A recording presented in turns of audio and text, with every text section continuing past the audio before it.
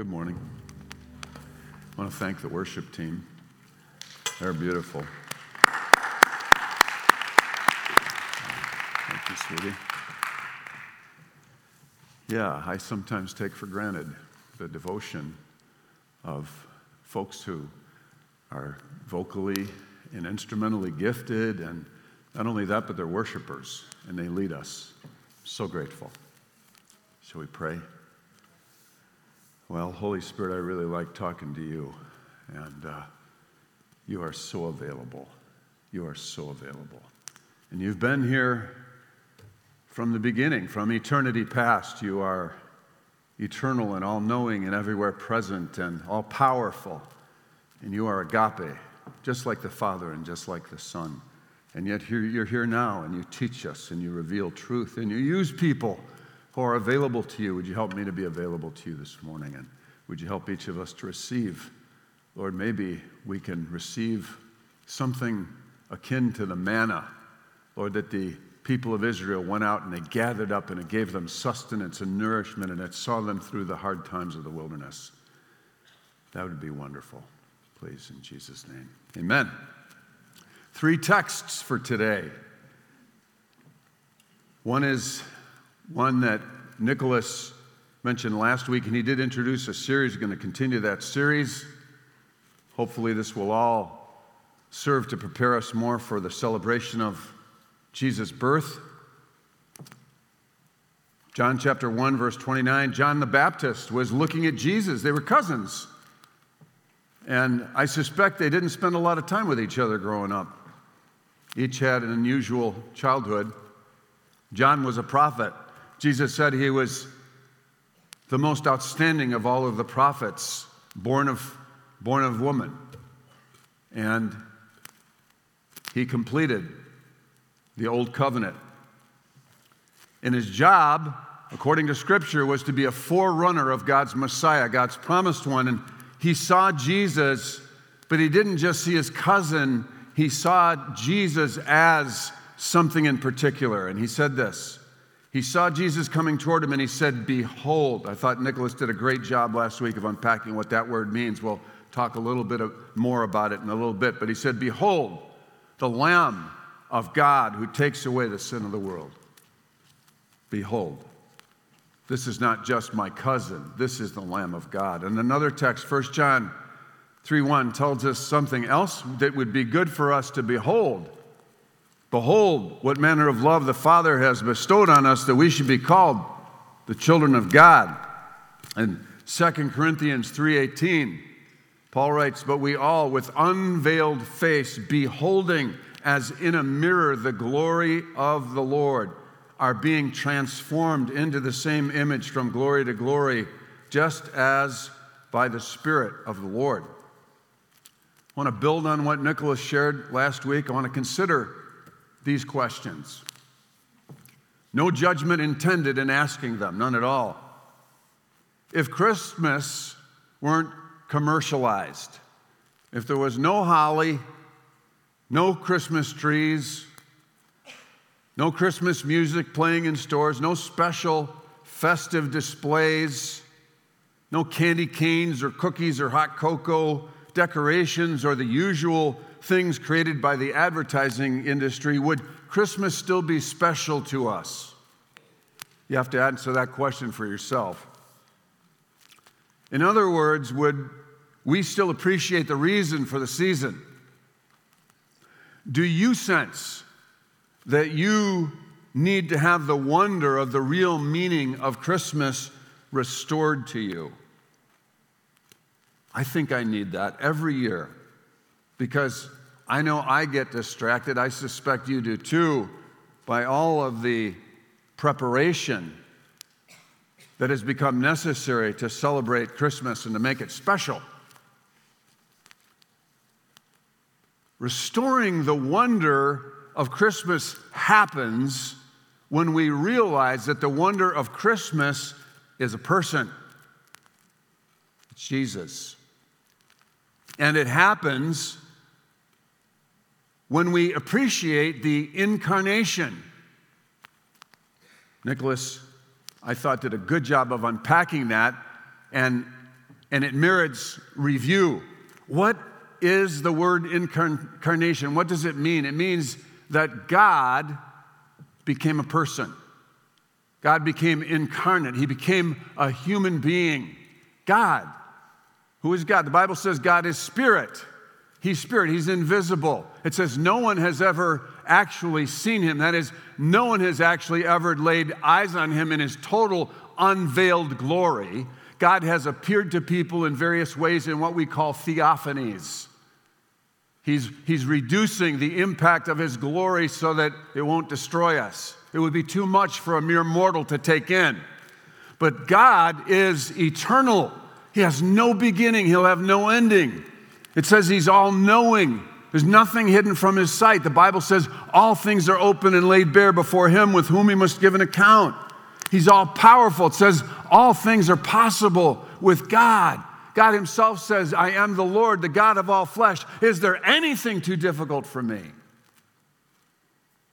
He's everywhere present. At the same time, he's with us amidst our worst challenges. We need to appreciate the fact that God didn't remain distant, because in his heart, he's not aloof.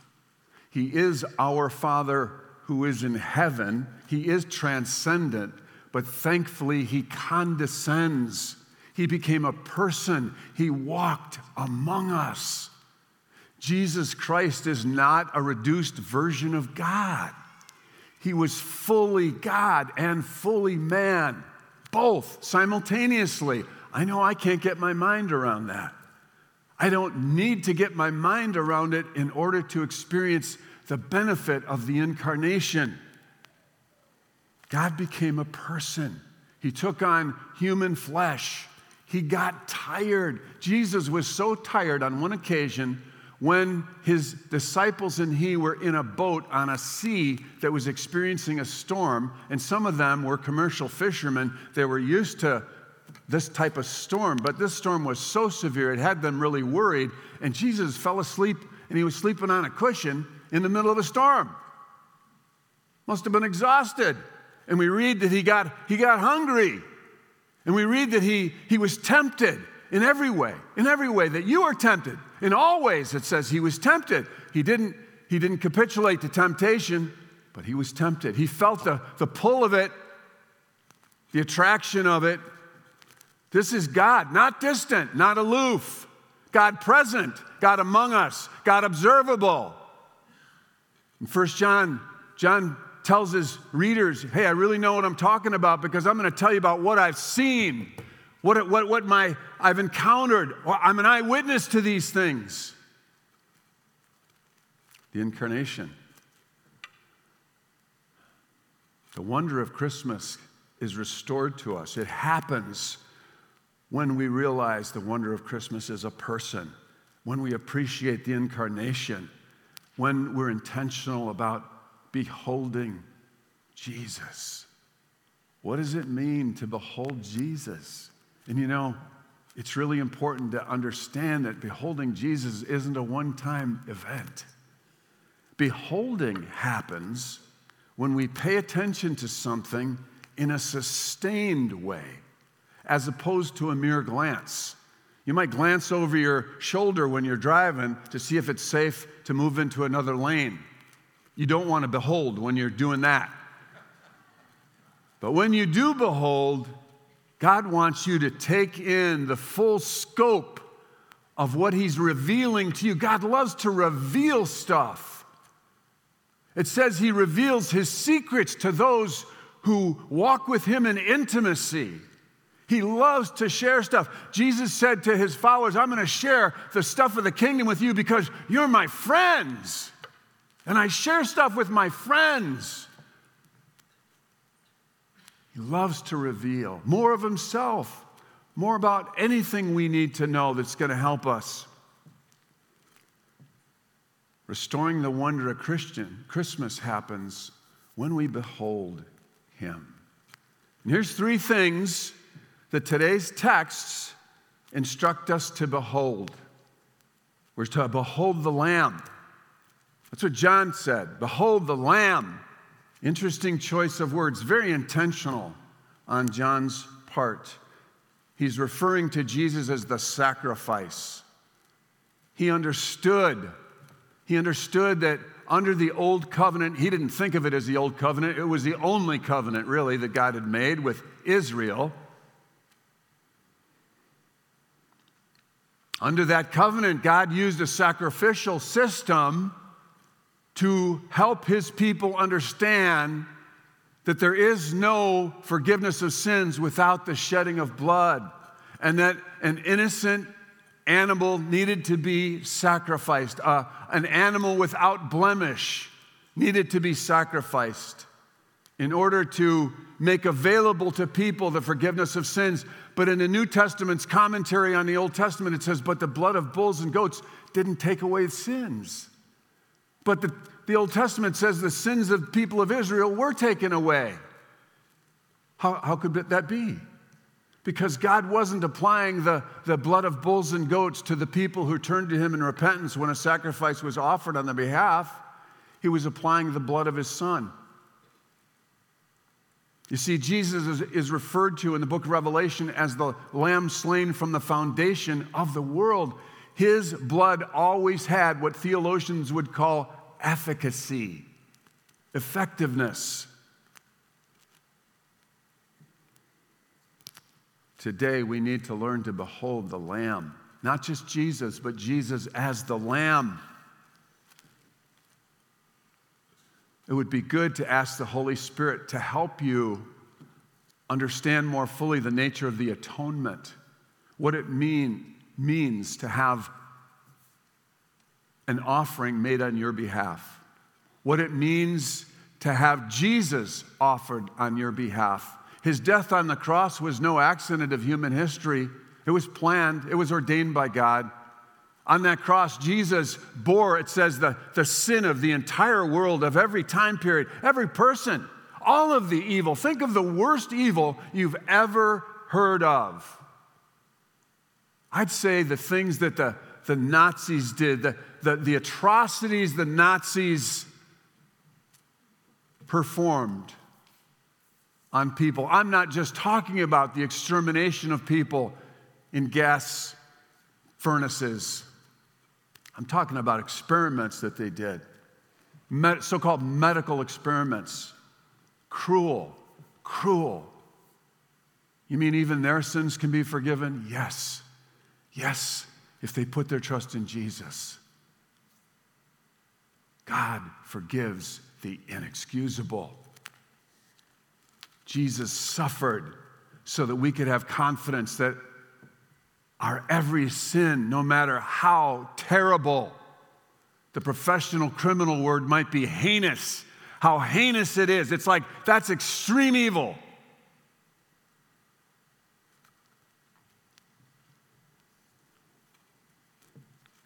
Behold the Lamb. He takes away the sin of the world. And we're invited also to behold the manner of love with which we're loved. 1 John 3:1. Behold what manner of love. Check this out, John is saying. Observe this and keep on observing it. Behold the manner of love with which the Father has loved us, that we should be called the children of God. And then it says, and we are. We're the children of God. Behold that manner of love. And you know, I repeat stuff. And it's not because I'm lazy and ill-prepared, because it needs to be said again and again and again and again, because we need to keep hearing it. We need to hear the same truths. Would you agree with that? So I'm going to tell you again about God's love. Behold what manner of love. It's agape. That's the word that's used to describe God's love. There were at least 3 other words in the New Testament language of Koine Greek to describe a kind of love that people have. But agape was in its own category because it's divine and it's supernatural. It's supernatural. Doesn't come from people. It's not of people. It's of God. And it's described as being unconditional, meaning that God loves you right now as you are without any change. God loves you unconditionally. How do I know this? The book of Romans says, while we were yet sinners, God sent his Son to die for us. God's love is unconditional. I recommend, tell yourself that every day. God loves me as I am and not as I should be. And God's love is inexhaustible. There is really nothing you can do to disqualify yourself from God's love. How do I know that? Romans chapter 8, verses 38 and 39 says, nothing can separate you from the love of God. Nothing can separate you from it. John 17 tells us that the Father loves us with the very quality of love with which he loved the Son. John 17:23. God's love is impartial. The same love with which he loved Jesus, he loves you. God's love is non-intrusive. He won't just barge into your life. How do I know that? Revelation 3:20, I stand at the door and knock, Jesus said. If anyone hears my voice and opens the door, I'm going to come in. And we'll have a relationship with each other. God's love is non-coercive. How do I know that? 1 Corinthians 13:5, love doesn't insist on its own way. And another fact about love, it can be resisted. In Acts chapter 7, verse 51, Stephen says to the people who are listening to him, people who weren't receptive to the message of the gospel, you do always resist the Holy Ghost. You can resist God. You can resist his love. God does not force you to receive his love. He will not micromanage your life. He isn't even interested in it. It's not even, in terms of the things that would tempt somebody, it doesn't tempt God in the least to micromanage. He cares intensely, but he also knows that real love can't happen if your love isn't volitional.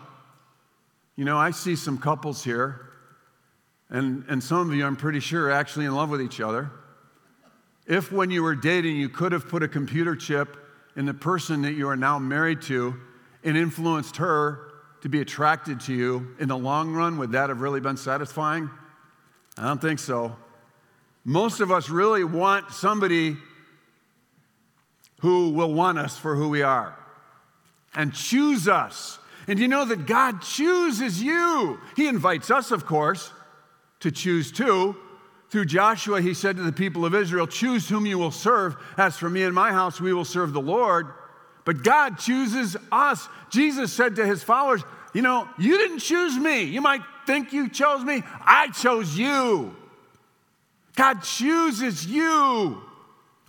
He's attracted to you. You make his heart beat faster and faster. You're his creation. You're the object of his affection. Any person who touches you touches the apple of God's eye, Zechariah tells us. Behold, what manner of love with which the Father loved us. Behold the agape. Behold that love. Get convinced by it. How does that happen? By asking the Holy Spirit to help you to believe, truly believe what he says about God's love. You see, do you know that belief is supernatural? Do you know that belief is not something you can manufacture? Truly, the New Testament teaches this. In Acts 3, a guy gets healed, and everybody's excited about it. People are running to the temple, the location where he was healed. And Peter describes how it happened. He said he's received the faith to be healed. Then if you read in 2 Peter chapter 1, very, very first breath of Peter's writing, he says, I'm writing to the people who have received the same kind of faith that we have, that we apostles have. And the Bible tells us that Jesus is the originator of your faith. He's the author of your faith. He's the source of your faith. He's the developer of your faith. You need faith? Go to Jesus. You need faith to see what God says about you? That God really is fond of you? Hard to believe, because most of us are stuck looking at the worst of ourselves and saying, I'm in trouble again. I bet you bad stuff's coming to me because, I'm not that happy with myself. How happy could God be with me? I wonder if one of the reasons sometimes we get to be a parent is to be able to understand a little bit better the unconditional love of God. I have a child who's hurt me and his ex-wife, his siblings, his late mother, and a whole host of other people very deeply. It's never affected my love for him. My heart breaks for the suffering, not just that he's caused, but the suffering of his own addiction. And there are times I wanted to hurt him physically. I mean, as a matter of fact, he threatened me. And old as I am, I said, buddy, I think I got one good one left in me. You want to find out? I'm game. I might have wound up in the hospital, but I didn't care. I've experienced the whole gamut of emotions. I've been furious with him, but it doesn't take but another moment, and I'm saying, God, have mercy on my beloved son. You cannot disqualify yourself from the love of God. What are you to behold? Behold the Lamb. Behold the manner of love with which we're loved. And behold, according to 2 Corinthians 3:18, behold the glory of the Lord. Let's read that text again. Paul says, but we all with unveiled face, beholding as in a mirror the glory of the Lord, are being transformed into the same image from glory to glory, just as by the Spirit of the Lord. Behold the glory of the Lord. What does that mean? I ask that question a lot when I look at a text. In the next chapter of that book, 2 Corinthians, Paul explains that the glory of the Lord is seen in the face of Jesus. Jesus is the glory of the Lord. Behold Jesus. Think about Jesus. Meditate on Jesus. You know, Joshua was told, meditate on the book of the law. Meditate on my word. God told him that if you meditate on it, you're going to have good success. Meditate. What does that word mean? Well, in Eastern religions, it basically means to put your mind in neutral. That's really dangerous because then you subject yourself to all kinds of dark influences. But biblically, meditation is never about putting your mind in neutral. It's about putting your mind in drive and thinking specifically about a person, Jesus, because Jesus embodies the nature of God and the will of God. What is God like? This God that no human being has ever seen in his unveiled glory. He's just like his son. Jesus said, if you've seen the Father, you've seen me. There's no un-Christ-like feature to God. That means God is awesome. Do you know, there was never a person who asked Jesus for forgiveness who didn't get it. There was never a person who needed deliverance from dark powers and wanted it who didn't get it. There was never a person who requested a miracle of healing from Jesus who didn't get it.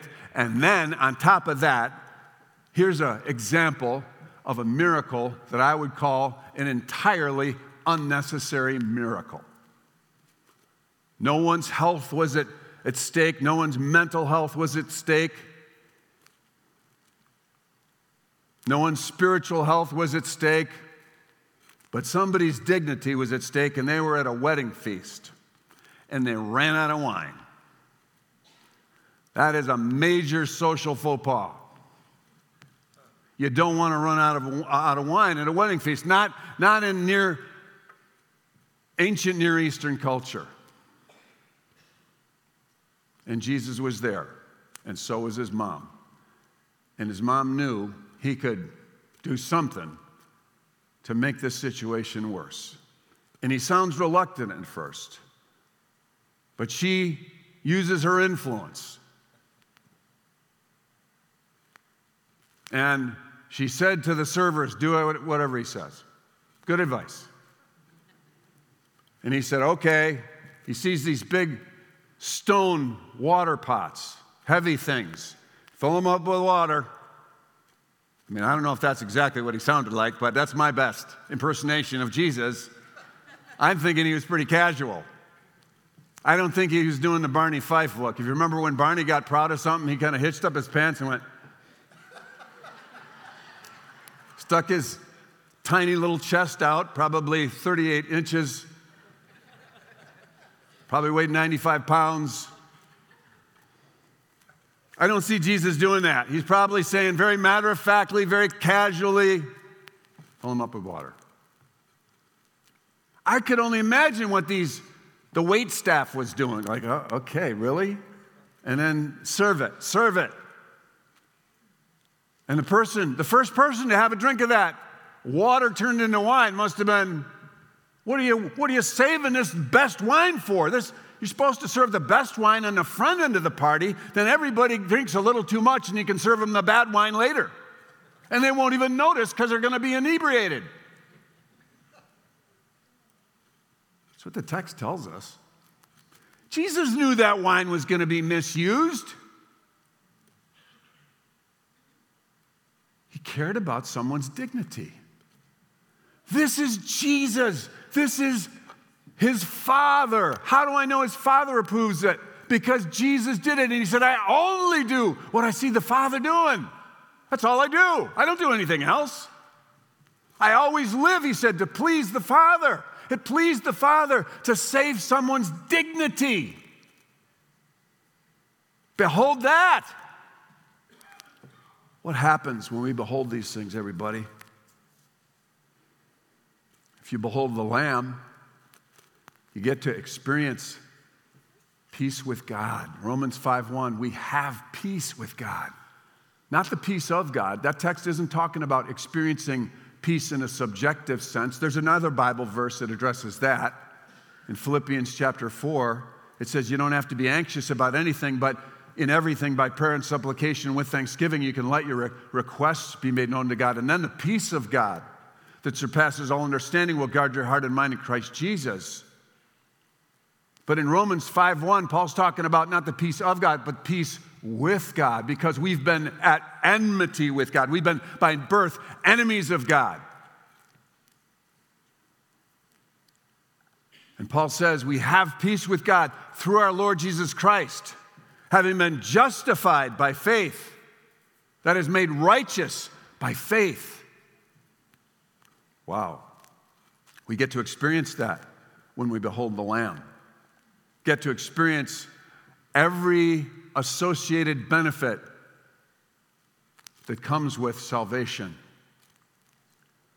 Another thing we get to experience is we get to feel unconditionally loved. When we consider that we're actually called to behold the manner of love with which the Father's loved us, that will lead us eventually to feeling the love of God. Do you know that that's important to God?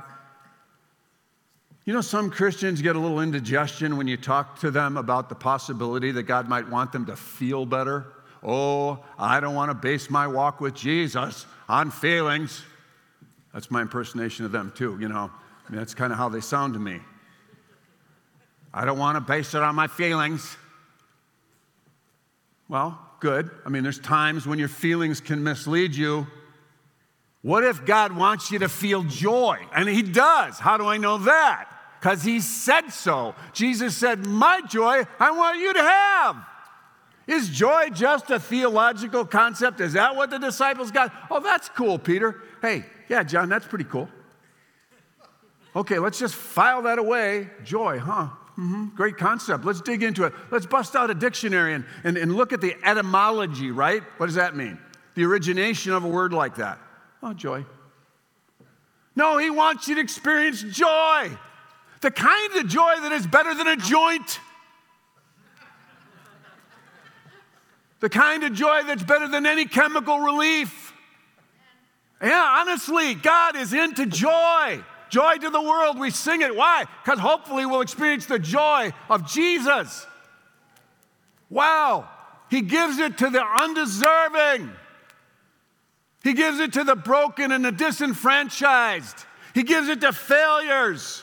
He gives it to people with addictions and mental health challenges and grumpy people. He does. It's God. He's better than we are. He doesn't use the merit system. He's on the mercy plan. You want the merit system? Oh boy, have fun with that. Have fun with that.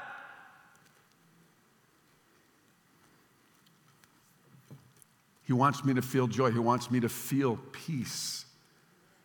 My peace I give to you, he said, not the kind of peace you're going to get in the world. My peace, I give you that peace. He wants you to have feelings so you feel better. Healing so you feel better. Deliverance so you feel freedom and you're free from the torment, the insanity that afflicts you. He wants you to feel his love. He wants you to feel his arms wrapped around you. He wants you to know he's fond of you. Wow.